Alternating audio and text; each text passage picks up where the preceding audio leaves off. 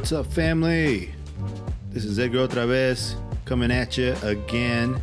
On today's episode, my accomplice is not my cousin Dan. Today we're going to be talking about The Killing Joke, which was based on a graphic novel written by Alan Moore and illustrated by Brian Boland. You can find The Killing Joke on Netflix. This is not an advertisement. I'm just telling you, if you want to watch it, you can go see it if you already have a Netflix account. If not, you can head over to any one of your favorite little digital pay-for on-demand screening services. I hope you enjoyed today's episode. We had a blast, as always.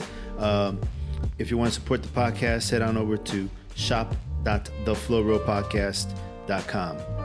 Now on with the show.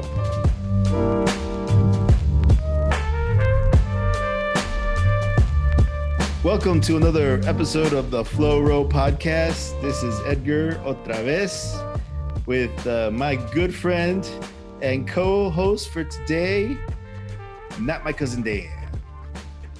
That's me. Yeah, you can hear the cheering, right? This is like... I hear that all the time. It never stops. I have like a horn section behind me and everything. Man, that'd be cool, like to just hire people to like walk around with you. Isn't there an episode of Family Guy? He had his like own like music. Yeah. But it's like making fun of him. So like every time he takes a step, there's a guy with a tuba and womp, womp, womp, womp, womp, womp. Yeah, I don't want that. Yeah. And I don't want to know what kind of noises it's going to make when I go to the bathroom either. So make all those horrible noises when you're in the bathroom and Candyman comes out to get you. Oh, fuck that shit, bro. Ever since that podcast, I've been thinking about stupid Candyman. I got to watch that movie again, man. I feel like I have to now too. Like, but I went and watched The Shining. I went and watched Jaws. I actually went in. I think I had to. I think I bought Silence of the Lambs. So like a bunch of the ones that Emily was talking about, I went and downloaded those guys. Yeah. So I need to watch Silence of the Lambs still, but Silence of the Lambs is fantastic. Yes. I wanted to actually like try. No, go ahead. I wanted to go ahead and like try to get the kids to watch Terminator with me. Oh, yeah. I want to get them to Terminator 2, right? But to get to Terminator 2, you got to go through 1. Right. Yeah. And I don't know about your kids. I have this problem with my stepson where you try to watch these movie classics where they have the really good like practical effects, right? But the practical effects kind of look dated. Mm-hmm. And he gets so hung up on that. He gets so hung up on, oh, that looks like crap. Like, yeah, but in 1984, it looked awesome. Yeah. You gotta forgive the movie a little bit. You kind of go. Cut it some slack. You got to go along with it. It's almost like a stage play. Right. You go to the stage and you allow yourself to be, a voyeur. Yeah, you suspend your disbelief, right? But try explaining that to a 17-year-old, Yeah. What was the name of that movie? Clash of the Titans. With the owl? Yes. With the mechanical owl? The original. I'm talking about the original Clash. Yeah. Now there's a ton of suspension of disbelief you got to throw on that movie. Oh, yeah. Yeah, you got the mechanic. And I think it was Harry Hamlin was Hercules in that movie. I think. No, I think it's Achilles. I think who's supposed to be. Is it Achilles or? Yeah, one of those. But yeah, that movie's rough. Rough. That movie's fantastic, bro. It's like someone was playing with toys and then they let you watch, Yeah, okay. I'll give you that. I mean, it's kind of like it's akin to the shit kids are doing now on YouTube. That movie was ruined a little because then they remade it with all of the really bad CGI. Mm-hmm. And so it's like I always kind of have the two jammed together in my mind. The what's the name of the giant monster at the end? I forget his name. I don't know. but like it's that wasn't it the Kraken? The Kraken, yes. How can I forget? The Kraken in both movies are awesome, at least to me. I know. I mean, I'm sure kids will look at that and be like, "This is shit," and yes, yeah, but also awesome shit. You know, like right. But like the Kraken, I remember looking at the Kraken because I was a little kid when I watched the fucking Clash of the Titans. And it was like, rah, and I'm like, oh shit. And I remember thinking that is awesome and scary. Like that movie was so weird to me. The main thing I remember about the original Clash of the Titans movie is that mechanical owl. And it's like, even as a kid, it's like, what is the point of this owl? The owl serves no purpose in the storytelling of this movie. And it was just like this owl was somebody's like creative love child. And they fought tooth and nail to make sure that it made it into the final cut, you know? But like it serves no purpose. It's some producer's idea or something. I bet. Right. Yeah. But anyway, we're today's episode. We're trying to get to the Killing Joke, which is now on Netflix, but you could also purchase it on Amazon. So it stars Kevin Conroy, Mark Hamill as the Joker, and Tara Strong as Batgirl. So I'm going to go out on a limb here, right? And I was a huge fan of the Batman animated series. When I was, I would have been like 12, 13, 14 years old when that was on. I loved it. Thought it was fantastic. And I thought the Joker was so well done in the animated series. And it wasn't until years later that I found out that Mark Hamill was the voice of the Joker. And I will go out on a limb here and say that even including Luke Skywalker, this is Mark Hamill at his best. Oh, wow. Mark Hamill as the Joker is one of the best voice portrayals of a character throughout the whole animated series, throughout all of the extra animated Batman films that were made. Mark Hamill nails it so hard. He just nails the character so perfectly. Are you just talking just the character in general or in this movie? His portrayal of the Joker throughout all of the animated properties, because it's been him, and he does a really fantastic job in this property. Now I have my problems with this. Oh, you have problems with this movie? I have my problems with it, but so does half of the internet. So, well, I mean, if you ask the internet if they have a problem with something, they're going to give you, problems. Well, right. But, you hear it, you can hear it in the portrayal, in the voice. There's joy in this performance, which, especially for voice acting, it always strikes me with awe when a voice actor just goes for broke, because there's so much pabulum, there's so many cartoons, animated things out there where the voice actors, like, they read the script and okay, we're good. And you can hear it. To me, you can hear it that Mark Hamill is like wearing the costume, he is inhabiting the Joker. Yeah, he is absolutely, at least in my opinion, the best Joker. And I guess the one with the most, work in the Joker, the most prolific, I guess, Joker. Yeah. But I mean, the second would be, it's kind of hard to, top Jack Nicholson, but of course, Heath Ledger, but man, I really love Mark Hamill as a Joker. And the thing you're talking about, at least in this movie too, he does all these little fluctuations of his voice. He changes tone, pitch, all that stuff while keeping the voice of the Joker intact. It is. And I remember, I'm always like, oh, damn, look at this guy, Yeah. But even in this movie, I was like, oh man, look at him go. Like he is, he's really chewing up the scenery, I guess. I don't know if you could say that with voice acting, but it's the voice acting equivalent of like the Jack Nicholson performance, right? Where he's stealing the show. He's stealing the show from everybody else because, that's the nature of the Joker, right? The Joker's job is to steal the show. And, for the Batman, for the actors that play Batman, whether it's the voice or the actor, I mean, it's a character that has one note. Yeah. Right. Batman speaks in his low Batman voice. He's very stern. Yeah. He's very stern.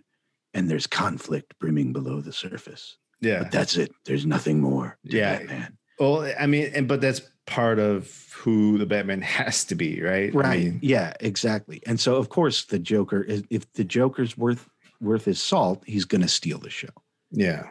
Right? It's just, it's tough to kind of be an actor, I guess, or our character or whoever next to someone as loud and as crazy as that cat, Sure. Yeah. But I mean, that's the only thing you could do is actually, if you want to stand out next to something like that, is probably be as silent as possible. Or, there's no other way. I mean, but Mark Hamill's awesome. But in terms of like the comic book, because you read the comic book, I read the comic book years ago. I haven't had a chance to review it. And so here come the spoilers. If you should know that this can't possibly be spoiled. If there's anybody who's even remotely interested and they haven't either seen it or read the graphic novel, go do that first. Come on. It came out in 1988 and then the animated version was 2016. Like, I'm not worried about spoiling this. I'm just warning people. You want to draw and quarter these guys. You're like, what's wrong with you if you haven't seen this yet? Or just for that matter, like, it's fine if you haven't seen it yet, but you have no right to complain about spoilers at this point. It's like complaining that somebody spoiled that Darth Vader is Luke's father. Like, wait, no, what? Wait, what? No, it's just like I just we got to throw that out there just in case. Yeah, okay. Someone, But I mean, if you're listening to this show's all about fucking spoilers. All we ever do is spoil shit on this show. You know, I mean, you better not tell me what, Grandpa's gift is, because I'm going to spoil it on this motherfucker. Yeah. But it's socks, by the way. You're getting socks. You're getting some Deadpool socks. Everybody's listening. They're getting socks. That's what Grandpa's gotten. Might be nice socks, might be a pair of smart wools, but probably just gold toes. Yeah. Gold toes.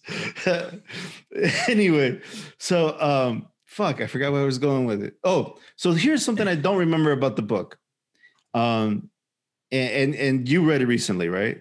I read it last night. Okay, perfect. So in the movie, in the end, Barbara Gordon becomes Oracle. Yeah. Right. She becomes Oracle. Yeah. And that's like a post-credits thing. Yes. Right. So is that present in the book in any way? I didn't see it in there. Yeah. I didn't think so either. No. But I think that was, in my opinion, that was something they threw in to give them some place to go. I thought it was more of like, oh, it's not all doom and gloom for Batgirl. They were empowering her. Yeah. In the end. In the book, she's not even Batgirl. Oh, she's not? There's no mention of Batgirl in the book. I don't remember. Unless I got some weird expurgated version of it. Mm-hmm. Because the book starts where the show is like halfway through already. Right. The book starts where Barbara Gordon is at home with Commissioner Gordon, and Commissioner Gordon or no, I'm sorry. The book starts with Batman discovering that the Joker has escaped. Exactly. Yeah. And then the very next thing is like there's no Batgirl sequence. It just jumps right into Barbara Gordon is making cocoa for Commissioner Gordon, who's going through his clippings, his news clippings. So there's no love affair or anything between Batman. No, none of that. No. And so in the book, right then and there, there's a knock at the door. Barbara Gordon opens the door. The Joker shoots her and kidnaps Commissioner Gordon, right? Okay. And so this is where my problems, and again, like half of the internet has problems with this. My problems, like the first 25 minutes of this movie, it bothered me on a number of levels, not the least of which is like just putting Batgirl into this like manic pixie dream girl kind of male gazy sort of thing, and then having this like unnecessary love affair with Batman. And like there's and like I had to like pause it, like, wait, did Batman just grab Batgirl's ass? Did that just happen in an animated movie? I saw that. I'm like, wait a minute, what? Yeah. And I guess, I mean, there was some character development there where they show the office sequences where she's talking to her coworker about this mystery guy, who's her yoga instructor, but it's Batman, and then it turns into this like like she's frustrated about her latent sexual attraction to Batman, and then they end up having a throwdown on a rooftop after beating up some criminals, and then this is what bothers me about it so much. Aside from all of this, like, why are you kind of diminishing Batgirl and making her, her entire impetus is based on she wants to plug Batman? I mean, come on, you're doing the character a real disservice there. But beyond that, like, you waste like 25 minutes of film time setting this stupid thing up. Mm-hmm. And then that's it. Like, it's a throwaway storyline. We never go back to it. We never talk about it again. It doesn't drive the story forward because there's nothing that happens there that helps the rest of the story. And so, like, why create 25 minutes of disposable story? Like, okay, well, here are two reasons that I can think of as to why they created those extra 25 minutes. Number one, runtime. Sure, they want to stuff this movie with stuff, right? But number two, they wanted it to. Obviously, they wanted to give weight to Barbara, right? They wanted to have the consequences that the things that happen to Barbara mean a little more, right? You're becoming you're enamored, I guess, with the character. You like this character. Yeah, they didn't succeed though. I I was invested. I mean, but here, so the other issue, I guess this is thing number three. The third thing is they're in a way trying to draw parallels between the Joker and the Batman, because in the end, sure, it's famous. I mean, I've read this book years ago. I didn't remember it, but I remembered this scene, and I've seen it all over the internet since then. The Batman and the Joker are laughing instead of kicking each other's ass, right? Yeah. Because they found something similar to laugh at, right? Yeah. Or something that they can both laugh at. Yeah. Now, and in the scene where the Joker sexually assaults, because we don't really know whether he rapes her or not. Because I actually looked this up when we talked before. I jumped on the internet to make sure if she was raped. And so as much as it was implied, I don't know if it was really, if it supposedly really happened. Because even the author of the story has been kind of ambiguous about it. But yeah, let's just say, for the sake of the implication that there was rape, right? Yeah, whether she was physically raped or not. I mean, she was shot, and then as she's helpless, stripped naked and photographed. Yeah. So it's assault of some. I mean, that's definitely a sexual assault. Yeah. So, not to say that Batman having consensual sex with Batgirl or Barbara Gordon and the Joker, sexually assaulting. Not to say those two things are the same, but they've kind of done a little bit of the same to Batgirl from two different sides, right? Right. They've both essentially kind of seen her in the nude.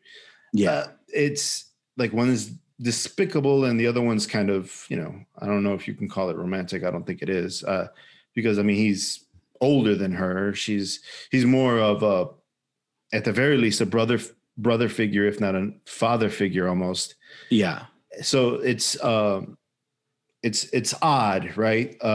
So there's a lot of, this is the problem I've always had with the story. There's a lot of stuff happening to Batgirl that she's being taken advantage of. Yeah. By not only the Joker originally, but now Batman. And then, and always, DC Comics, the people who write, the story, not to kind of personify her, but just to kind of like say, like, she's a female character. They depowered her, right? They because now she's paralyzed. Right. And we had these two men who've taken advantage of her in two different ways, right?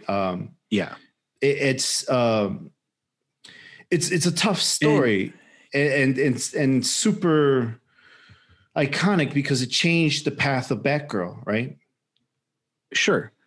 And like, to me, watching it really, for me, it was just like, I didn't feel like there was a lot of symbolism in the way that they stripped her of her power, right? I'm watching it and I'm thinking to myself, like, you're turning Batgirl into just another like token female, token, like female trophy. And now everybody's going to be fighting over Batgirl, and it just felt gross. It does. It does feel gross. And Batman even makes a note of it in the story. He says he's, what did he say?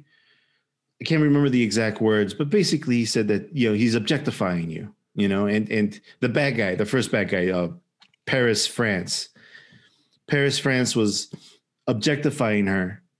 And Paris, France. That was something. Okay.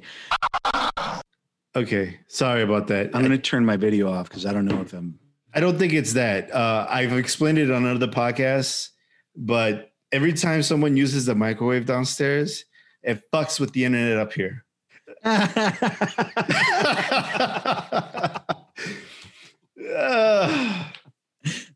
Yeah. Yeah. I don't know why that's making me laugh so hard. Dude, this whole operation's held together with chewing gum and rubber bands and shit. I mean, but yeah, it's which one of you assholes is eating a Hot Pocket? You just fucked everything up. I hope your ham and cheese is worth it, you son of a bitch. It's popcorn. My son, he loves the popcorn while he's watching TV. He's downstairs streaming Lord knows what and just fucking eating bags and bags of popcorn. So right. That's what's happening. I can't believe this shit's happening. But for the longest time, I just thought it was like the internet, right? Like the internet itself. And I was like calling the company and being like, you assholes, you're fucking me. You're charging me all this money and you're not giving me the service, But then I figured, you might want to check that microwave, man. Because if it's like enough to disrupt your Wi-Fi, the shielding on that thing, you might be creating like little Spider-Man babies. Yeah. Oh, my son would love that if he turned into Spider-Man. He would not man Spider, but Spider-Man. Yeah. Yeah. But anyway, before the microwave went off, you were saying we were talking about Barbara Gordon, and you started to get into Paris, France. And what I was like, that is another part of it. That's just, again, there's something. I have a real problem, whether I'm reading a book, watching a movie, or reading a comic book. This is actually why I just could never get into Game of Thrones books or TV show. I have a real problem with why are you wasting time on characters that serve no purpose? Mm-hmm. Characters, like if you're going to have a character and you're going to give them pages and they're going to have time and you're going to create stories for them, make it worth a damn, right? Mm-hmm. Make it worthwhile. And the whole Paris Friends thing it's totally disposable. It serves no purpose.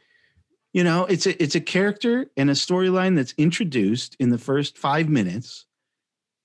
And then it's like, okay, we're done with that. It has no bearing whatsoever, other than to kind of set up the let's say, teacher pupil friction between Batman and Batgirl. Like, okay, it sets that up, but then that is a disposable thing, right? And so it's like you're creating a whole set of characters in a story to introduce something that then you abandon 25 minutes in, right? And I felt like there was so much that we had to walk through or get walked through before we got to the meat, before we got to, okay, what is this story actually about? And the fact that like it opens up with totally disposable characters doing a totally disposable storyline just bugged the shit out of me. Well, I mean, and you just hit on something. What is this story actually about? What is it? Is it because it was never supposed to be about Barbara Gordon, although as horrible and as tragic as that part of it is, not only to the character itself, but just as a female character and the trope of again damaging female characters in comic books, movies, etc., so that they can't they can't be superpowered themselves in some way or be and the woman character's job is to be the victim. Yeah. And her victimhood is the catalyst for the hero. Yes. And yes, it's tired and sad. And yes, like let's think of better stories, right? Like, come on, like that's the other part of this story in itself that kind of bothers me. But one of the things I was looking forward to was seeing what they might have done different. Now, not having read the book in quite a while, realizing that Paris France is not in the book is interesting. And the motivation, again, is to kind of empower Batgirl, right? Empower Barbara Gordon. Yeah. And then again, at the end, they do just that again. Like they let you know, oh, she's not done. She's going to become, Oracle, Yeah. And the funny thing in the comics, I believe it was Jeff Johns, who's been, I guess, demonized. I guess he's some kind of jerk or something. I don't know what his story is, but people don't seem to like him. But Jeff Johns in the New 52 undid Batgirl's paralysis. He still told us, like, he still allowed the story to exist. Okay. But then he he made it so that Batgirl recovered 3 years later and was back into being Batgirl. And instead of suffering paralysis, she suffers from post-traumatic stress. Okay. So that's, I think, way more interesting. Because now she's a superhero, right? Battling PTSD, and that should be a facet that's something like they should really dive into the comics. Like I think that would be a great storyline. But just all that aside, like they try to like kind of it just feels like it was shoehorned in there. It's not like I understand your problem with it. I understand why it's there. I don't like the fact that they kind of made a Batman a parallel to Joker in the sense that he is sexually, he had a sexual interaction with Barbara Gordon. Because then what else? Yeah. Why did you put that there? That doesn't have to be. Yeah. There. Why else? And there are enough that's been the Joker story from the beginning of the Joker, that he's the perfect foil for Batman. Mm-hmm. Batman is all about control and order, and the Joker is the opposite of that. And they're two sides of the same coin, because they're both, even though this is as close to, I think, a definitive Joker origin story as exists. Mm-hmm. But I mean, it's implicit. Like, they both became who they are because of some horrifying trauma, right?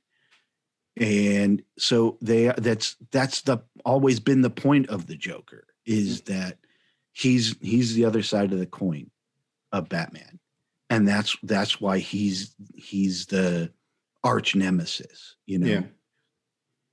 So they didn't need to add the whole, now there's this sexual triangle between the three of them. Mm-hmm. No, it's already there, man. Not the sexual part of it, but like that's not, you didn't need to go there to Mm-hmm. drive the point home. And then, the whole story is, it drives to that point. The whole story drives to the point that there's not actually a whole heck of a lot of difference between Batman and the Joker. And that's what the book and, the film and the book, I mean, it's step for step. Once you get past all of that stuff in the beginning, all the manufactured stuff with Batgirl, and it dives into the actual meat of what's happening, that's what the whole story is about. It's about the Joker trying to prove to Batman and Commissioner Gordon that they're not so far apart. Yes. And that's the defining line of dialogue from both the film and the book. The defining line of dialogue is, I want to show you that one bad day is the difference between sanity and insanity, Yeah. And so he gives both the Batman and Commissioner Gordon and Barbara Gordon a very bad day. Right. And then you get to that end, the endings, and, it opens up with the Batman has sort of a soliloquy when he goes to Arkham. And it's all about how, he doesn't want to play this out in the way that is inevitable, where one of them kills the other. He wants to find a different way out, and he wants to connect with the Joker. He wants to acknowledge that they are two sides to the same coin. And then he finds out that the Joker's escaped and he's been talking to an imposter, and we move forward, right? And then you get to that awesome, beautiful end sequence where the Joker tells the joke. Mm-hmm.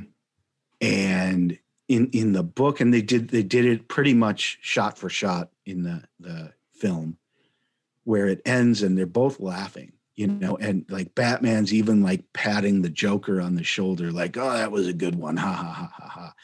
And there's this beautifully drawn shot of the puddle at their feet. They're standing in the rain. They're standing in a puddle, and there's like a line in between their feet. And as they laugh, the line disappears. And it's like this visual representation of, now that they've actually both acknowledged who they are. And now, the differences between them aren't so deep. Yeah. Yeah. And I think I know that you don't like that idea, but I think that was the attempt at the romance between Batman and Batgirl. Yeah, I can see that, but I also think like it was a point that was already made. Like, this is not a point that needs to be made more explicit, Yeah. Well, again, runtime, right? Yeah, and to be fair, like the graphic novel was only 66 pages, right? Like turning that into a feature-length film there are going to be some challenges. And so of course they're going to have to add things. They're going to have to pad it a little bit, I just don't particularly like the way they padded it. That's, and that's nobody consulted me during the writing of this, and they shouldn't have, right? Because what the hell do I know? Yeah. Well, maybe after this podcast, maybe DC will consult you from now on. Oh yeah, from now on, because Not My Cousin Dan is clearly a genius. He's like a creative genius. Well, I think so. I mean, come on. I mean, honestly though, I mean, you're right. If they took out those 25 minutes of Batgirl just running around being awesome and having sex with Batman, the story wouldn't be any lesser for it.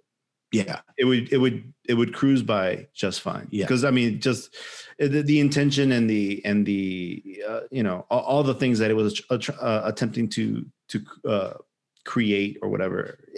All the messages, we would get them. It would be fine. The movie would be just fine. But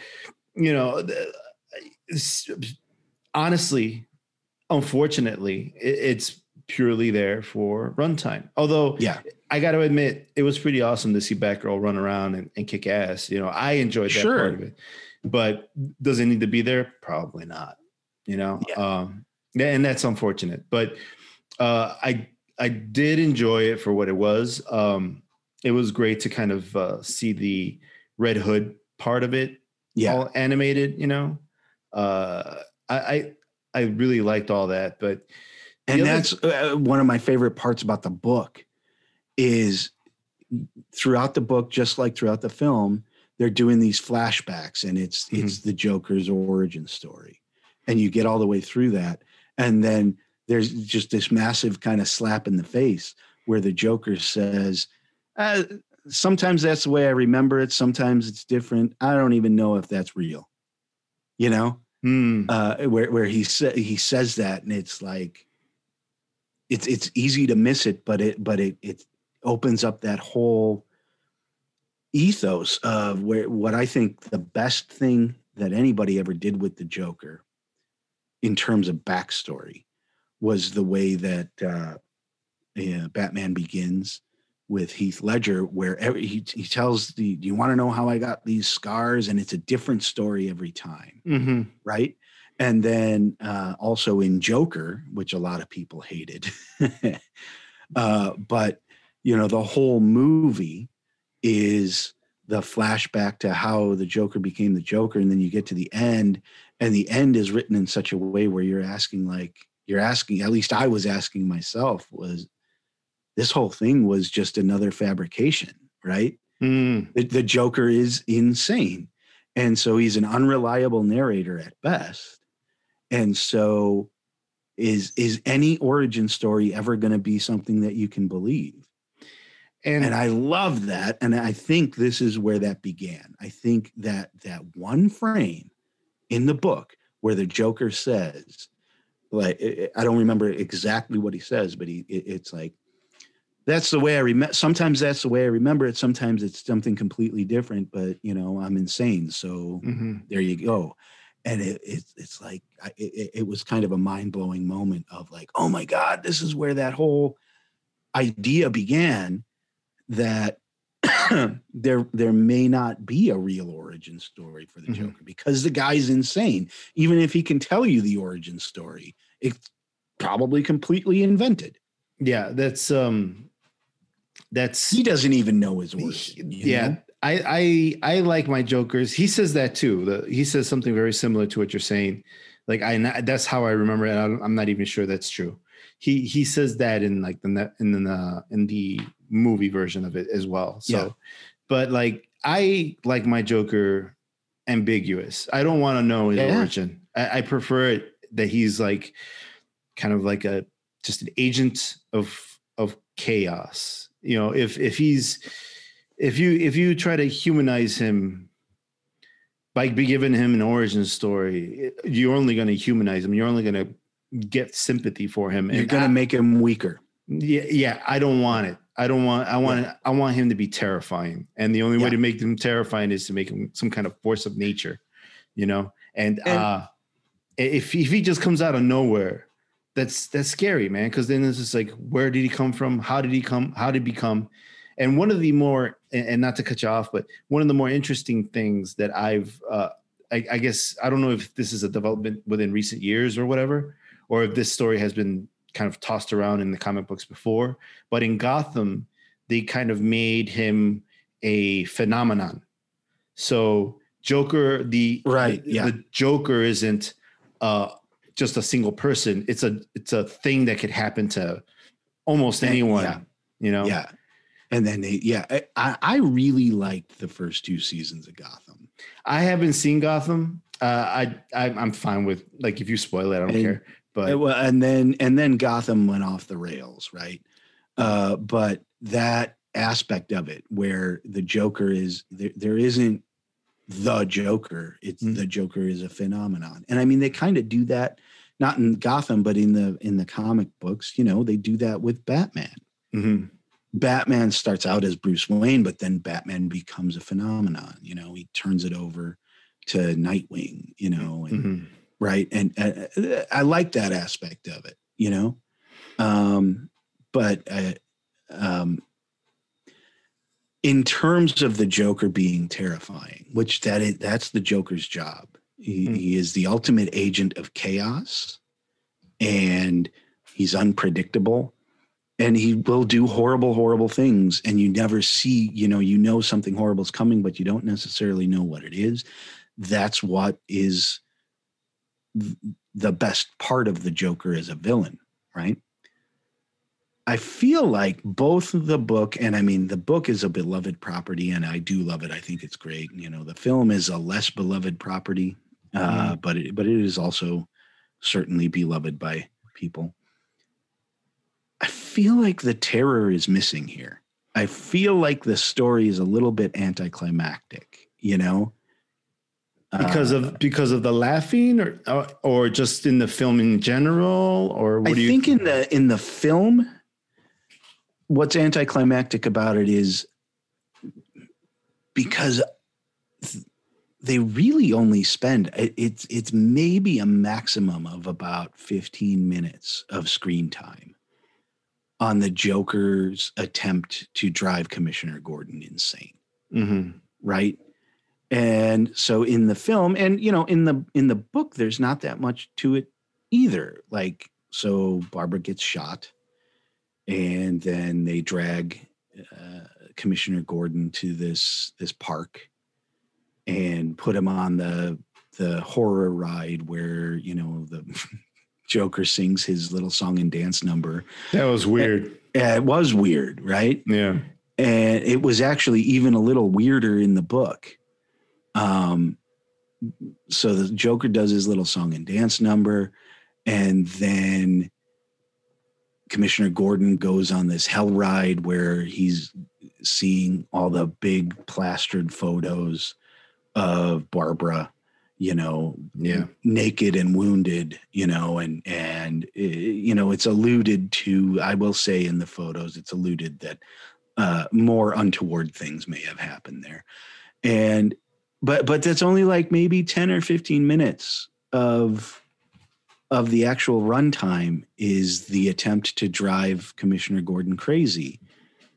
And I almost felt like, am I missing something here? Because this is definitely horrible, but it's not like this ultimate terror, and maybe it's because normally the Joker is an agent of chaos and he's trying to destroy Gotham, basically. And this time he's just trying to destroy one guy or two guys, as the case may be. And he's trying to prove his point that one bad day is enough to drive anybody, even the straightest arrow, insane.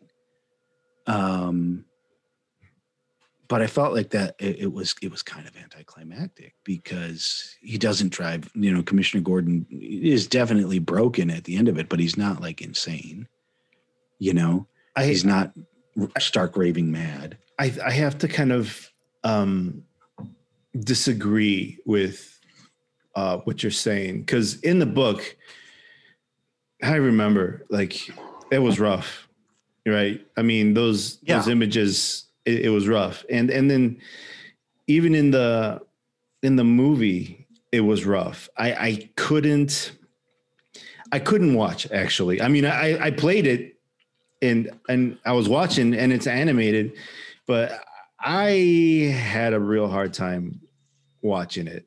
And I definitely had a hard time watching it, and I was like, Jesus, this is really going down, dark territory. That's what I said. I was just like, they're actually kind of doing this, like I was like, whoa. And the whole it was just rough. It was I hated when he shot her, and it's, and I don't mean like I hate the movie. I mean, I hate that happened to that character. I'm invested. I like Barbara Gordon in this, just in general, and even in this movie. But it's just like you see her get like, I know what's coming. I know what's happening. I've read the book. I remember things. I don't remember shot by shot or panel by panel, but I remember what was going to happen. I knew what was going to happen. I know the story. So I hear the knock on the door. I know what's going to happen next. She's walking up to the door, and I was still kind of not ready for it. He shot her, and I was like, oh crap. But like, I don't remember what he says to her. I just remember the images and stuff. So I remember her, he shoots her, and then he's talking to her like he knows he paralyzed her. And one of the things that popped in my mind was like, how do you know you paralyzed her? What if you missed, but no, he's pretty certain. I guess the way he planted the gun on her abdomen, he knew he was going to paralyze her, which was just kind of even more chilling. Yeah. Insidious of the, of the character. It's a dark story. And for me, there was parts of it I just could not stand. I watched it all pretty much just because, but I mean, I'm sitting there and I'm like, oh, I can't see. I can't. Yeah. And I'm looking up and I'm like, I can't, because it was hard. And I don't know, because I have a daughter, and just thinking that something awful like that could happen really, really bothers me. But it's just, I guess that's the other things too, is just like I look to these characters for my kids to identify to them.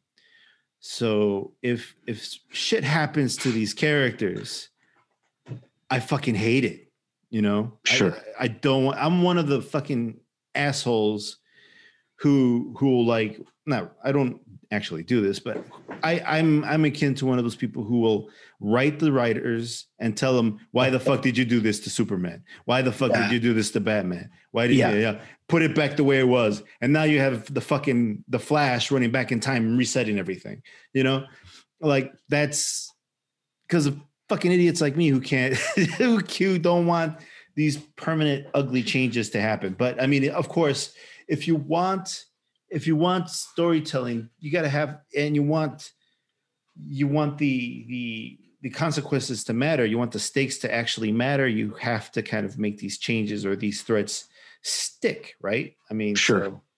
so undoing shit, as nice as it is, doesn't makes the stakes kind of, Oh, sure. That's like what was the that kind of robbed The Last Jedi for me, is like, oh, well, anybody can be brought back to life now. Okay. The stakes are kind of low now.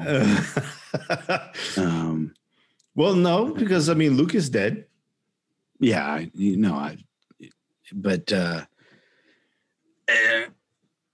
guess I'm with you. For some reason though, and I can't really put my finger on it, like there wasn't really a big climactic fight. Like there was the fight between Batman and the Joker, but it was really lopsided, Mm-hmm. It was okay. So now Batman beats the crap out of the Joker, just beats him mercilessly. And, a handful of times the Joker gets the upper hand, but it's really short lived. And then the end is the two of them just having a conversation. And as much as I liked that sequence, it's just kind of like, I'm so used to the Joker's machinations being grandiose and life altering for the entire populace of Gotham, right? Mm-hmm.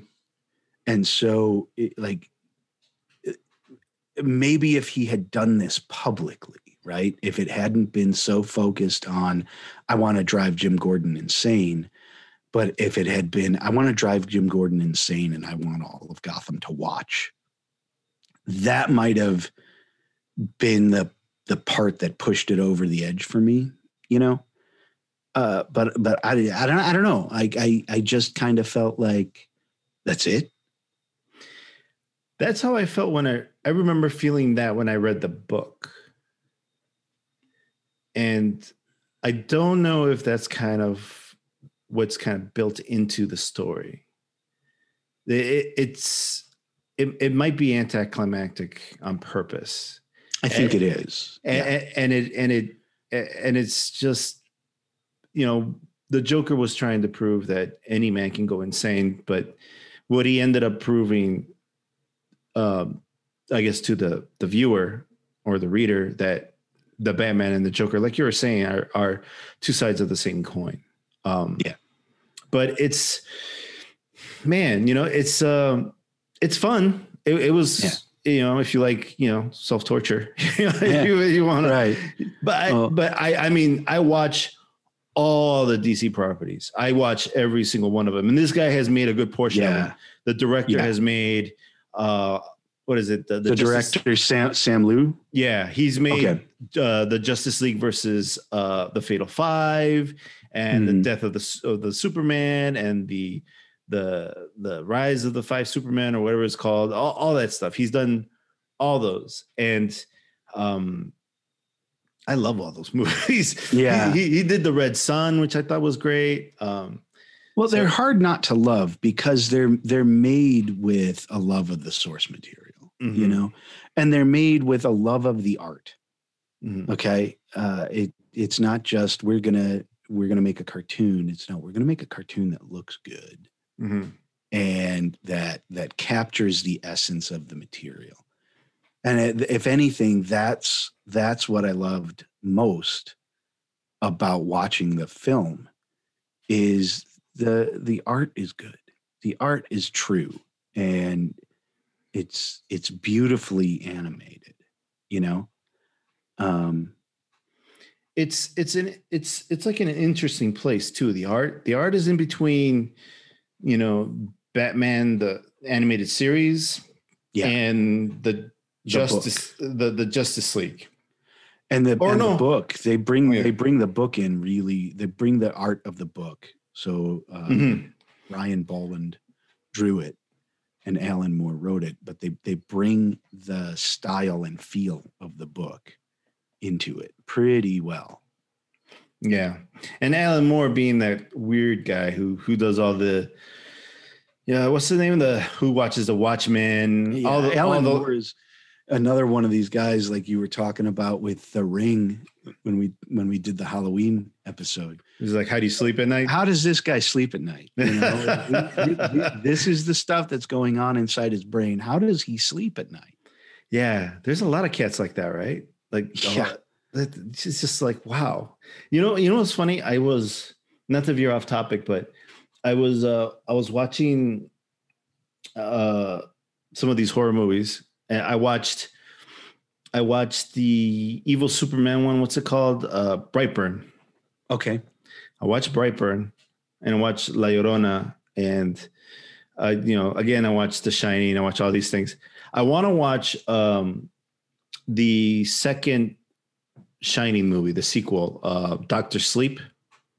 Oh, I haven't seen that. I want to watch that next while it's still Halloween, so I can be afraid to go to the bathroom at night. But man, so that movie got slammed by the critics. I haven't seen it. Oh, you haven't? No, I haven't seen it, but I'd like to see it. Yeah, I haven't seen it. I want to see it. I want to see what people think. I think someone, I can't remember who, it might have been Emily. Someone told me it was good. So, but that it starts off kind of slow. But I mean, so does The Shining. The Shining. So, any horror movie should start off slow. Mm-hmm. Any thriller movie should start off slow. That's the whole point of a horror movie and a thriller. It starts off as a day in the life. Everything is normal, and then you ratchet up the tension. Mm-hmm. That's the formula, and it's a good formula. Yeah. And you know what? In terms of formula, I was happy to see La Llorona has followed some kind of like American movie tropes. You know, I feel like she's made it over. Like she's made the crossover. She's now part of the American, money machine, I guess, or whatever you want to. She's like the Selena of horror movies. But yeah, she, there was a lot of things that you would see because it's part of the Conjuring series. Oh, okay. So, or like, I guess the people who made the Conjuring have a problem with the movie or something. And they didn't want to include it originally, but it's like, there's characters that are mentioned in the movie that are part of the Conjuring, and the producer is the director of the Conjuring movies. So anyway, but it's just, it was nice to see, homegirl making it over here on the on the American soil, on the United States soil. I haven't heard anything about it. So it's it scared the shit out of me. But only because I got something funny to tell you. But so I'm trying to see if maybe someone will do La Llorona like podcast episode with me where we're gonna break down the folklore of it. I don't know if it's gonna happen, but if it happens, I'm doing this research, right? So I watched this movie, I'm reading all this stuff, and I listened to this podcast. It's called La Llorona, a Univision or something original, something like that, right? Yeah. So it's a podcast. They have like 4 or 5 episodes, and it's pretty decent, right? It's pretty good. The last episode is an episode where they have like 2 experts and they like deep dive on the folklore and all that stuff. They got like in one of the episodes, I can't remember if it's the last one, but they got like a witch doctor who tells you how to deal with La Llorona, which is hilarious. But then there's like throughout each episode, they have sprinkled in real life encounters, right? And so there's a few white people in it, right? and one white dude is like, she's not part of my story. I don't know why she's like, he basically is like saying, she's not my culture. Why is she chasing me? Oh man. It's like, I need background. I don't know anything about La Llorona. Okay. So not to kind of get ahead of the other episode if it happens, but La Llorona. If you say La Llorona into a mirror 3 times, does La Llorona appear and kill you? No. Okay. At least Not until you just put that out in the universe. So she might now. I don't know. She might decide, oh, that's a cool little fun thing to do. I guess I'll start doing that too. But she's this folklore. It's based. They kind of really don't know where it came from. It's and she's kind of found throughout the world. There's a version of La Llorona everywhere. But in Mexican culture, traditionally speaking, she's known as a more Native American, a more indigenous person, a more Indian person, and a more Spanish-looking person. They hook up, right? And so she's of more meager beginnings, and he's of noble blood, right? So he has money, she doesn't, but they fall in love, and they have 2 kids. And there's different versions of the story where she's, she has a girl and a boy. She's not as Native American. She's Mexican. Like they changed some of these things, but she's brown and he's whitish, right? He's Spanish, and so he has money. They get together. They have kids, but the relationship isn't considered real by the people from his side, right? Okay. Whether it's his family or his Spanish people or whatever. And so at one point he decides that she's no longer good enough for him. So he decides to leave her. And one of the things that he was so proud of was the 2 kids. So, but he leaves them with her and he goes off and either marries another Spanish noblewoman or just somebody else, right? So he leaves, gets hooked up with another woman of his status and leaves her behind. And in her rage, in an effort to kind of get back at him, she drowns the kids and realized, yeah, I know, it's fucking Mexicans don't fuck around. But so she realizes what she had done. And she had like a moment of insanity. She drowns the kids, wakes up out of it, realizes that she drowned her own kids, and then somehow becomes this ghost. Like she either drowns herself or just kind of wanders the rivers until she just kind of dies. Whatever the case, she is stuck to water. So like water is always this kind of thing that she's associated with in all the tales people tell. Sometimes not, but for the most part. So like she's the boogie woman. You tell this story to little Mexican kids to make them do what you want them to do. Yeah. Or you tell this story to white people so they can yell into the dark, "Why are you following me? I'm not part of your culture." All right. So I'm totally invested, and I hope that someday there's a La Llorona meets La Chupacabra. That would be fucking awesome. Because I think we've discussed this before. La Chupacabra is like my favorite, like of the like Mexican folklore. Dude, that would be akin to the Grudge Witch fighting the ring ghost. Like it's gotta happen. Yeah, or Freddy Krueger versus Jason Myers or Jason. Yeah. Dude, that's awesome. That's a fucking great idea. Like we should start a franchise, a Mexican ghost story franchise.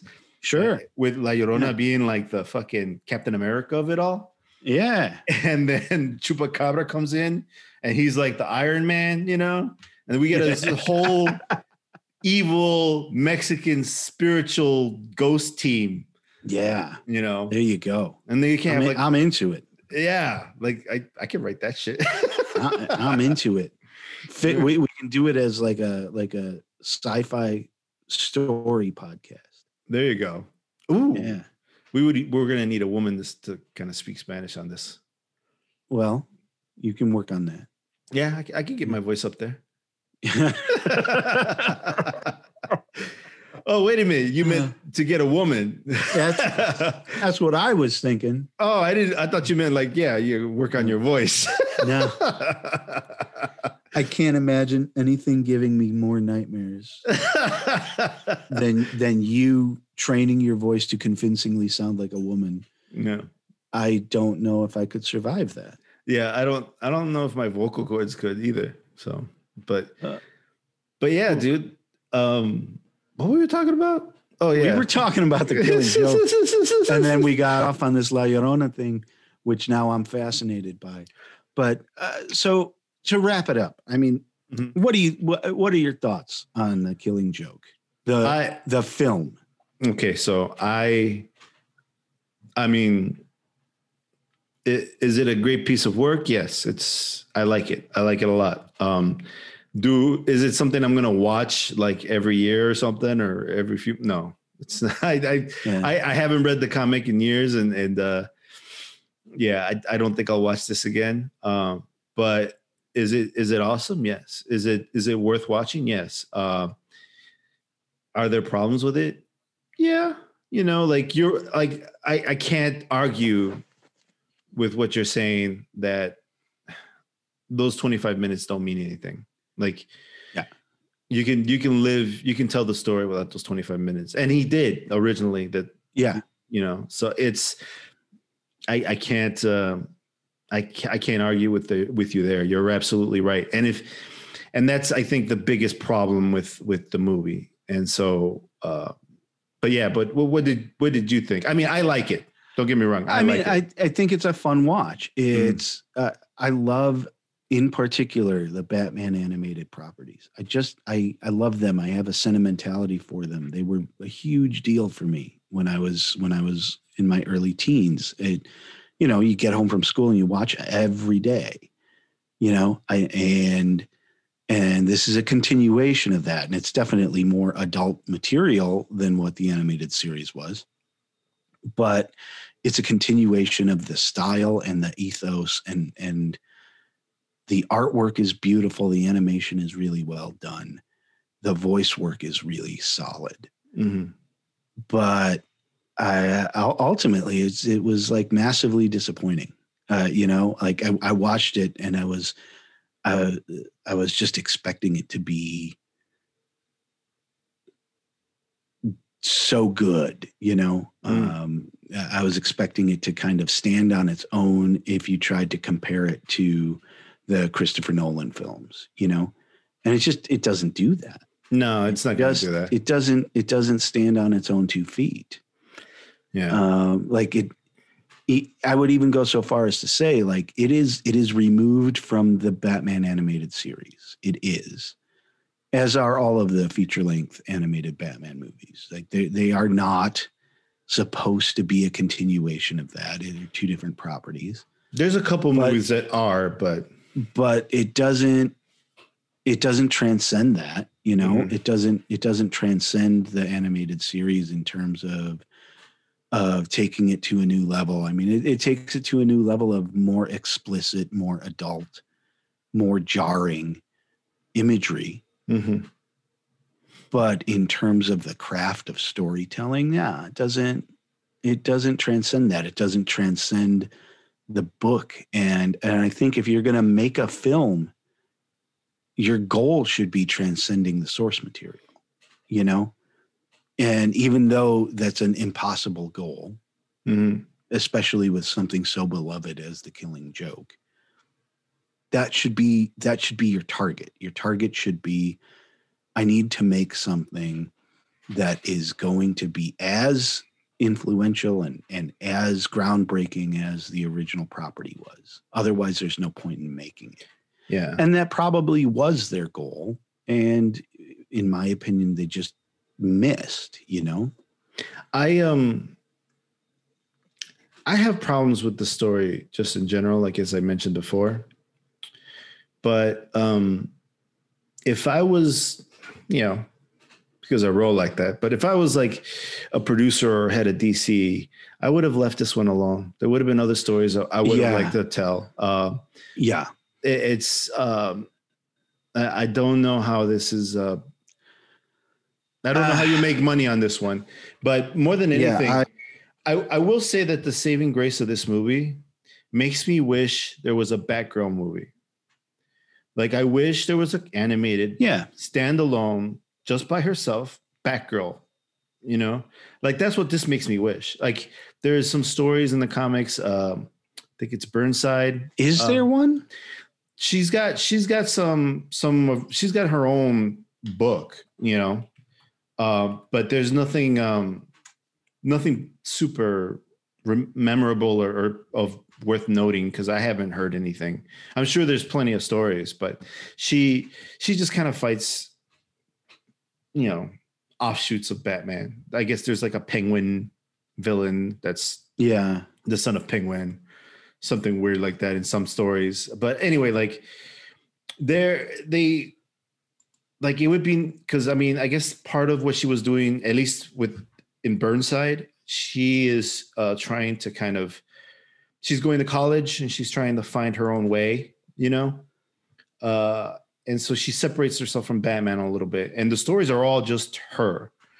She runs into, I think, some characters, but not Batman really, which I like. And I think I think right now would be awesome to see is a Batgirl animated, you know, movie. Just a Batman focused, even or series or franchise, you know? Yeah. Like that, I think that would be great. They've done it with Wonder Woman. Wonder Woman has her one movie, and she's got animated one movie coming. Yeah, and they did it with Supergirl, and frankly, that Supergirl series is fantastic. I like the first couple of seasons. The last few seasons have been kind of rough for me to watch. I mean, I haven't watched. I think I watched through season 4. Okay. But like all of those DC shows, you fall in love with them and then they carry on a little too long. Yeah. Like Green Arrow, the first 2 seasons of Green Arrow were perfect. Wow. I don't know if you watched them, but like they were so damned compelling and true to character and all of that. And then it goes places, and it goes places that it shouldn't go. And it was kind of informed by it's an example of, you know, the directions that they went were informed basically by fan service. And the problem with fan service is you're never going to get it right, because for all of the fans who want to see this, that, or the other, there's the same number of fans who don't want to see that at all. Yeah. And so now you're playing to a subset, and you know, you're abandoning whatever your own creative vision is and just going for, okay, well, this is what the fans want, so this is what we're going to do. And so Green Arrow really goes off the rails, but the first 2 seasons of that show are phenomenal. The Flash, I had a problem with the Flash because I had to figure out, and it's actually an interesting thing. So all of these DC properties are produced by Greg Berlanti, right? And I don't have a problem with that. I think he's done some amazing things with these properties. But the Flash, especially the longer it goes, becomes like superhero Dawson's Creek, you know? And that's what, like, I kind of got like 4th season and I had been thinking that the whole time. And like, at first it really threw me off. And then I had to realize, and you know, you get into these shows and you realize these shows are specifically written for tweens and teenagers. Yeah. That's who this is written for, right? Yeah. These are shows that grownups can enjoy, but the silliness and the romantic entanglements and all of that, it's because this is written for kids in high school, basically. Yeah. No, you're absolutely right. And, you know, I kind of figured that out pretty early on with all of these shows, and I was okay with it. I was like, okay, I can put that on the side. You know, I can forgive that because you're writing for an audience. You know, I get it. And it wasn't, once you can kind of swallow that, these shows become great. Mm-hmm. But then like the Flash just kept going to just digging so deep into that well. And I remember thinking exactly that, like, I am so tired of watching superhero Dawson's Creek. And then I started looking into it. What was Greg Berlanti's first big show that he was the executive producer on, that he owned, that it was the show that he staked his career on, was Dawson's Creek. Yeah. It's, I have problems with the DC properties. And like you're saying, it stems from a couple places. What you're saying, it's not really for me, Yeah. it's for a younger audience. Yeah. And also production value, right? See, that never bothered me because it was like, I want a little cheese, Mm-hmm. These are comic book movies, and like, I have a deep, deep love for like the old 60s Batman TV show. Yeah. I love that show. And I love it because of the cheese, I mean, I'm not saying that it's because I still watch the shows. I'm just saying that those are the weak points, right? Production value. Sure. and the target audience. Yeah. But I really like the first season of Supergirl.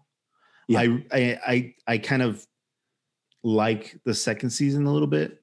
After that, it just kind of falls apart for me. I hang on to the Flash because I feel like the first season was so strong. Yeah. I got to get back into the Flash. I think I've watched through season 5. You're not missing much. Yeah. Well, that's exactly why I stopped watching Green Arrow, because it's like, for God's sake. Yeah.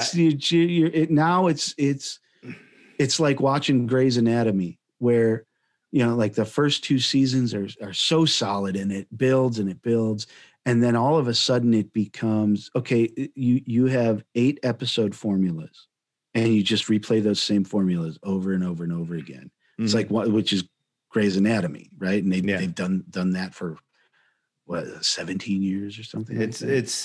I don't want, it's repetitious, of course, but yeah, but like I hang on for those. There's always like a one episode where they kind of really at least for the Flash, there's something that the Flash learns to do new, or something, or some kind of new trick, or something that he takes to an extreme.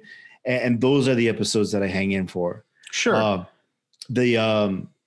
But like that happened a lot in the first season because the powers were new to him, right? Yeah. Like him running in a circle, creating a tornado was awesome the first time he did it. Yeah.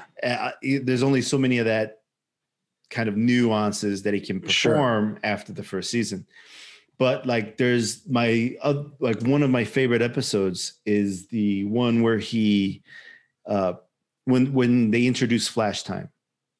And he's able to like slow down as this bomb is going to explode. And all the other Flashes show up and try to like keep up with him in Flash time. But like some of these other characters can't because they're not the Flash, like Jay Garrick shows up and then Jesse Quick shows up and all these other characters.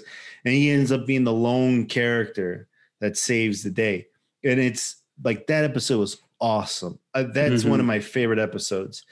And whenever they do an episode like that, makes the whole season worth it for me, because that's all I'm hanging in for. That one episode where they really. That's where the problems come in for me is when you get into the seasons that there are, 6 or 7 throwaway episodes, 6 or 7. You don't even have to watch them, to know what's going on, and. They kind of solved that with Legends of Tomorrow, because you have this massive cast of characters that come and go, and it's an entire series built on the concept of we're going to do batshittery. That's it. The whole series is batshit. Yeah. And so we're going to throw the rule book out, It doesn't matter what we do. We're just going to do everything. Yeah. I can dig that, man. That show is so goddamn wacky. That's the one show I did not attach myself to it because I was like, what the fuck is going on? And that's exactly why I love it. That's why it may be my favorite one, because like, I don't have to worry about really following the story too much. Mm-hmm. I don't have to worry about necessarily being too invested in the characters because there's so many of them. And like, there are characters that you become invested in, but it's all batshittery and it's loony balls insane. And I enjoy that because I don't have much expectations going in, Mm-hmm. and when you don't have expectations, you can't be too disappointed. Yeah, I guess that's right? Because it's borrowing all the characters, but it's not a property exactly. Like it's not Justice League. It's not anything. Well, I think that's maybe what I love about it the most is you're taking the cast-offs, mm-hmm. right? You're taking the superheroes that the rest of the superheroes do not take seriously. Yeah. And I mean, they're basically the superhero fuck ups. Yeah. And, which actually leads me to, where Legends of Tomorrow led me to Doom Patrol. I don't know if you've seen Doom Patrol. I've seen like the first 2 episodes of Doom Patrol. I think it's awesome. I just haven't had time to watch. One of the things that I love about Doom Patrol is that it gets away from that Dawson's Creek formula. Mm-hmm. It is written for me. It's bananas. It's totally bananas. Yes. And it does follow that formula of these are the cast-offs. These are failures, utter failures as superheroes, and their powers aren't particularly good, and they don't know how to use their powers, and they're just they are both thrust into having to become heroes and sort of deciding, hey, we're bored, let's become heroes, and then they fail miserably over and over, and it's bananas, and so it kind of carries some of that formula that I love of Legends of Tomorrow into a more adult themed. I can get into this and I don't have to be distracted about, bizarre love triangles and teen-centered dynamics, Yeah. And I plowed through Doom Patrol like in the last 5 days. Oh shit! Really? Yeah. And so wait a minute. So you have DC Universe or something? No. I have my own means. Oh, okay. So I have DC Universe. They have that's where Doom Patrol started. Yep. I don't know what exactly happened, but I guess it's not doing as well as it should. So they're transforming DC Universe into just a comics kind of library. Oh no, it's going to HBO Max. Yes. Doom Patrol's going to HBO. And like the second season, their filming got shut down by COVID. Right? They didn't finish the second season? They jammed it all into 9 episodes. So they were a short episode. They were short. It was a short series to begin with, though, right? Right. So the second season is 9 episodes, and it's a big cliffhanger ending, right? Mm-hmm. And it's because they had to shut down production. They could not film anymore because of COVID, but they are on for a 3rd season with HBO Go or HBO Max or whatever. I gotta finish it. I gotta go through all that before it goes away, because I don't want to have to buy HBO Max. And I mean, there are some drawbacks. It's bingeable, but at the same time, there are some of the gags, like recurring gags and recurring lines of dialogue, that kind of get eye rolly because they get thrown in there way too much.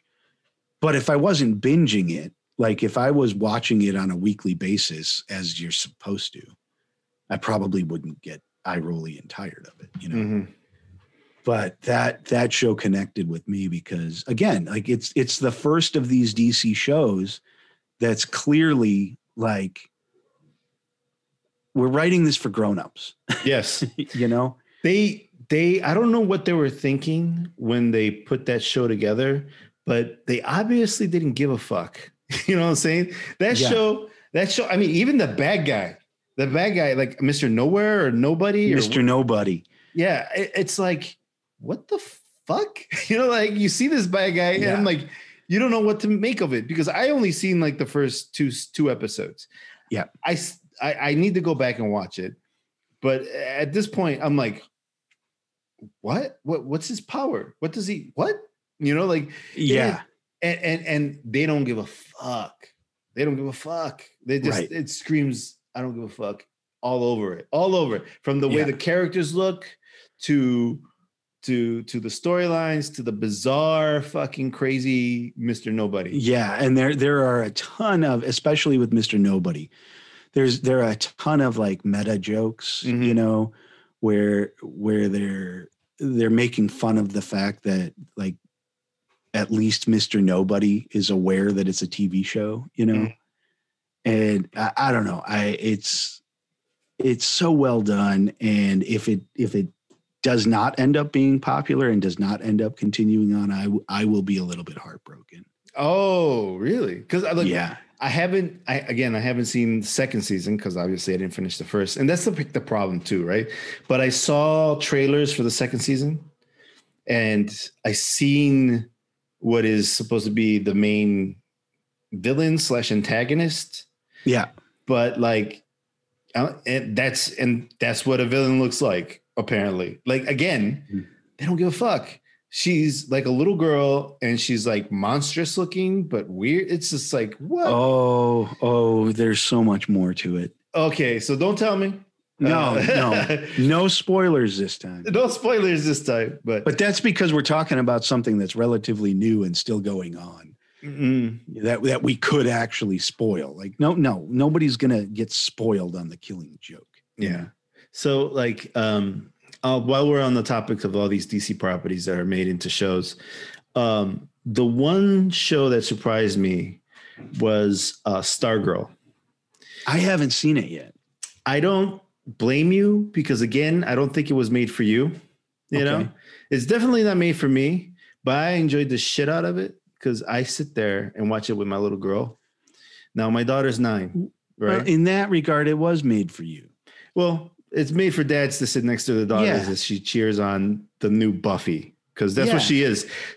That's like, if you like Buffy the Vampire Slayer, this is all kinds of Buffy. She is all kinds of Buffy. And there was, I loved Buffy and I loved the crap out of this show. But again, I don't know if it's a good show. I just know that I really, really enjoyed it sitting next to my daughter. Because she's like cheering on for this girl and it's all kinds of fun. But what's the name? What's his name? I can't remember his name right now, but they have some fairly popular actors in this movie or show, I should say, which I find surprising. But anyway, you should give that show a watch if you can. Is it on DC Universe? It should be. It's on DC Universe, but it also should be for free on CW on the CW. Oh, okay. Unless they took it down, but that you can watch it there too because it also aired on live TV. But I enjoyed it. Give that first episode a watch. If you don't like it after the first episode, you don't need to watch it. You're not gonna. Okay. It's not gonna change. You're not gonna like fall in love with it. You know. But because I liked it right out of the gate and my daughter loved it. And it was like the thing to do every week. We would go and watch this goddamn show because as they aired it on TV, they threw it on DC Universe like 2 or 3 days before. Okay. So we would jump on the couch and watch it right before it, the 2 days before. And I thought it was awesome. The production value was a little higher than the CW. Which might change because now it's on the CW. CW. The CW. I keep seeing the CW. Free advertising. CDW is where you buy your computer shit.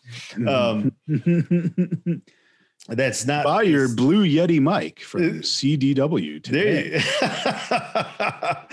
When we actually get advertisers, you're gonna do all the advertising.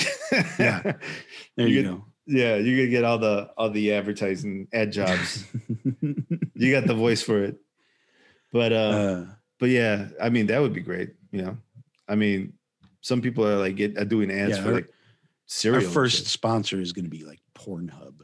Oh, dude, that's fine. That's fine.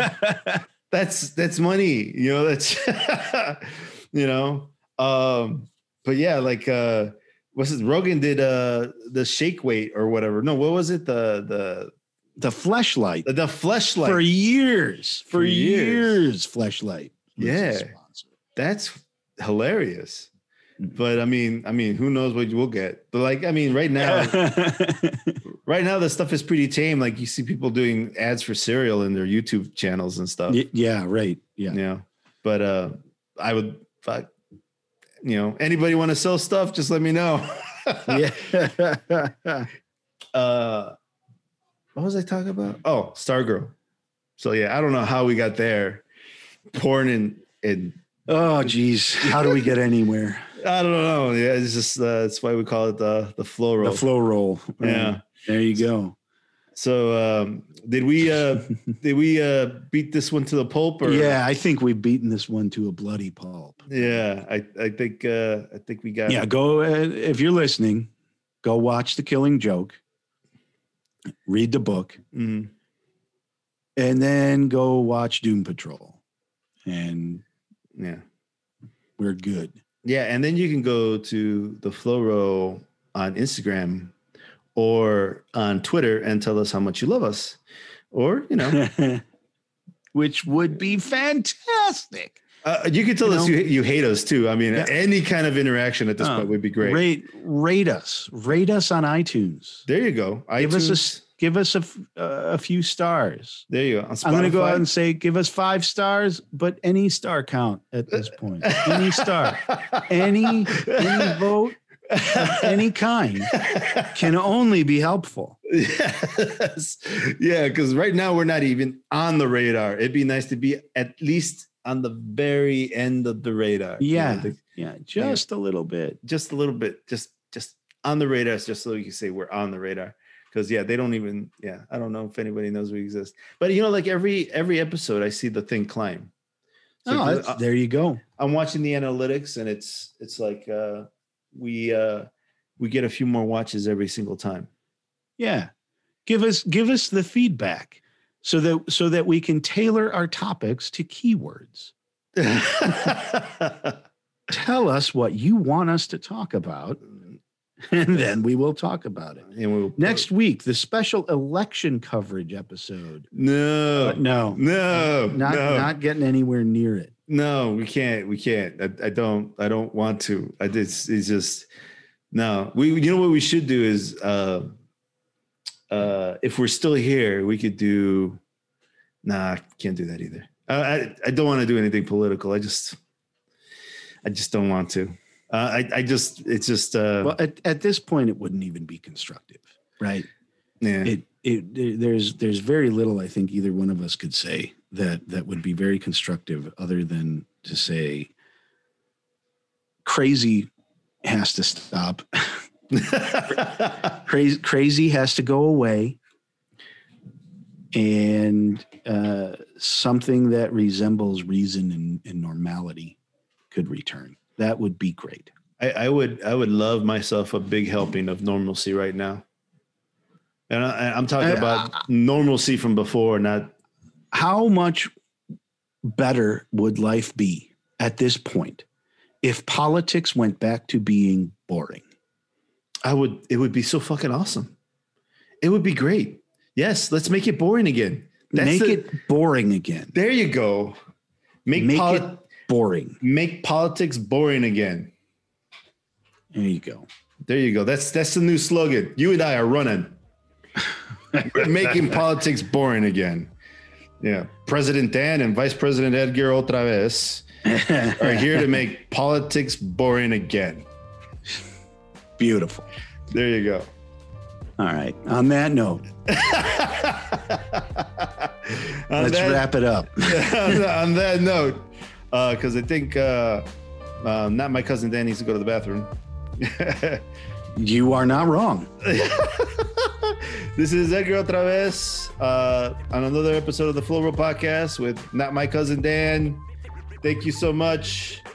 And make sure you vote. There you go. For this podcast. For this podcast. That's what I meant. iTunes, yes. Spotify, SoundCloud. Catch you later. All right.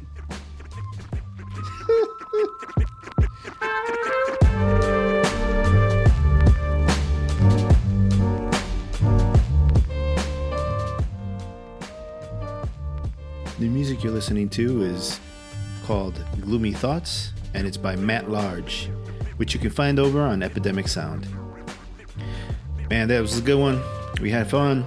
I always have fun. I love everybody that I have on my podcast. Everybody that I've had on has always been a blast to talk to. I hope you enjoyed it. If you want to find us on social, we're on Twitter, we're on Instagram as The Flow Roll. And if you want to support the podcast, head on over to shop.theflowroll.com. We'll see you next time. Thanks. Bye.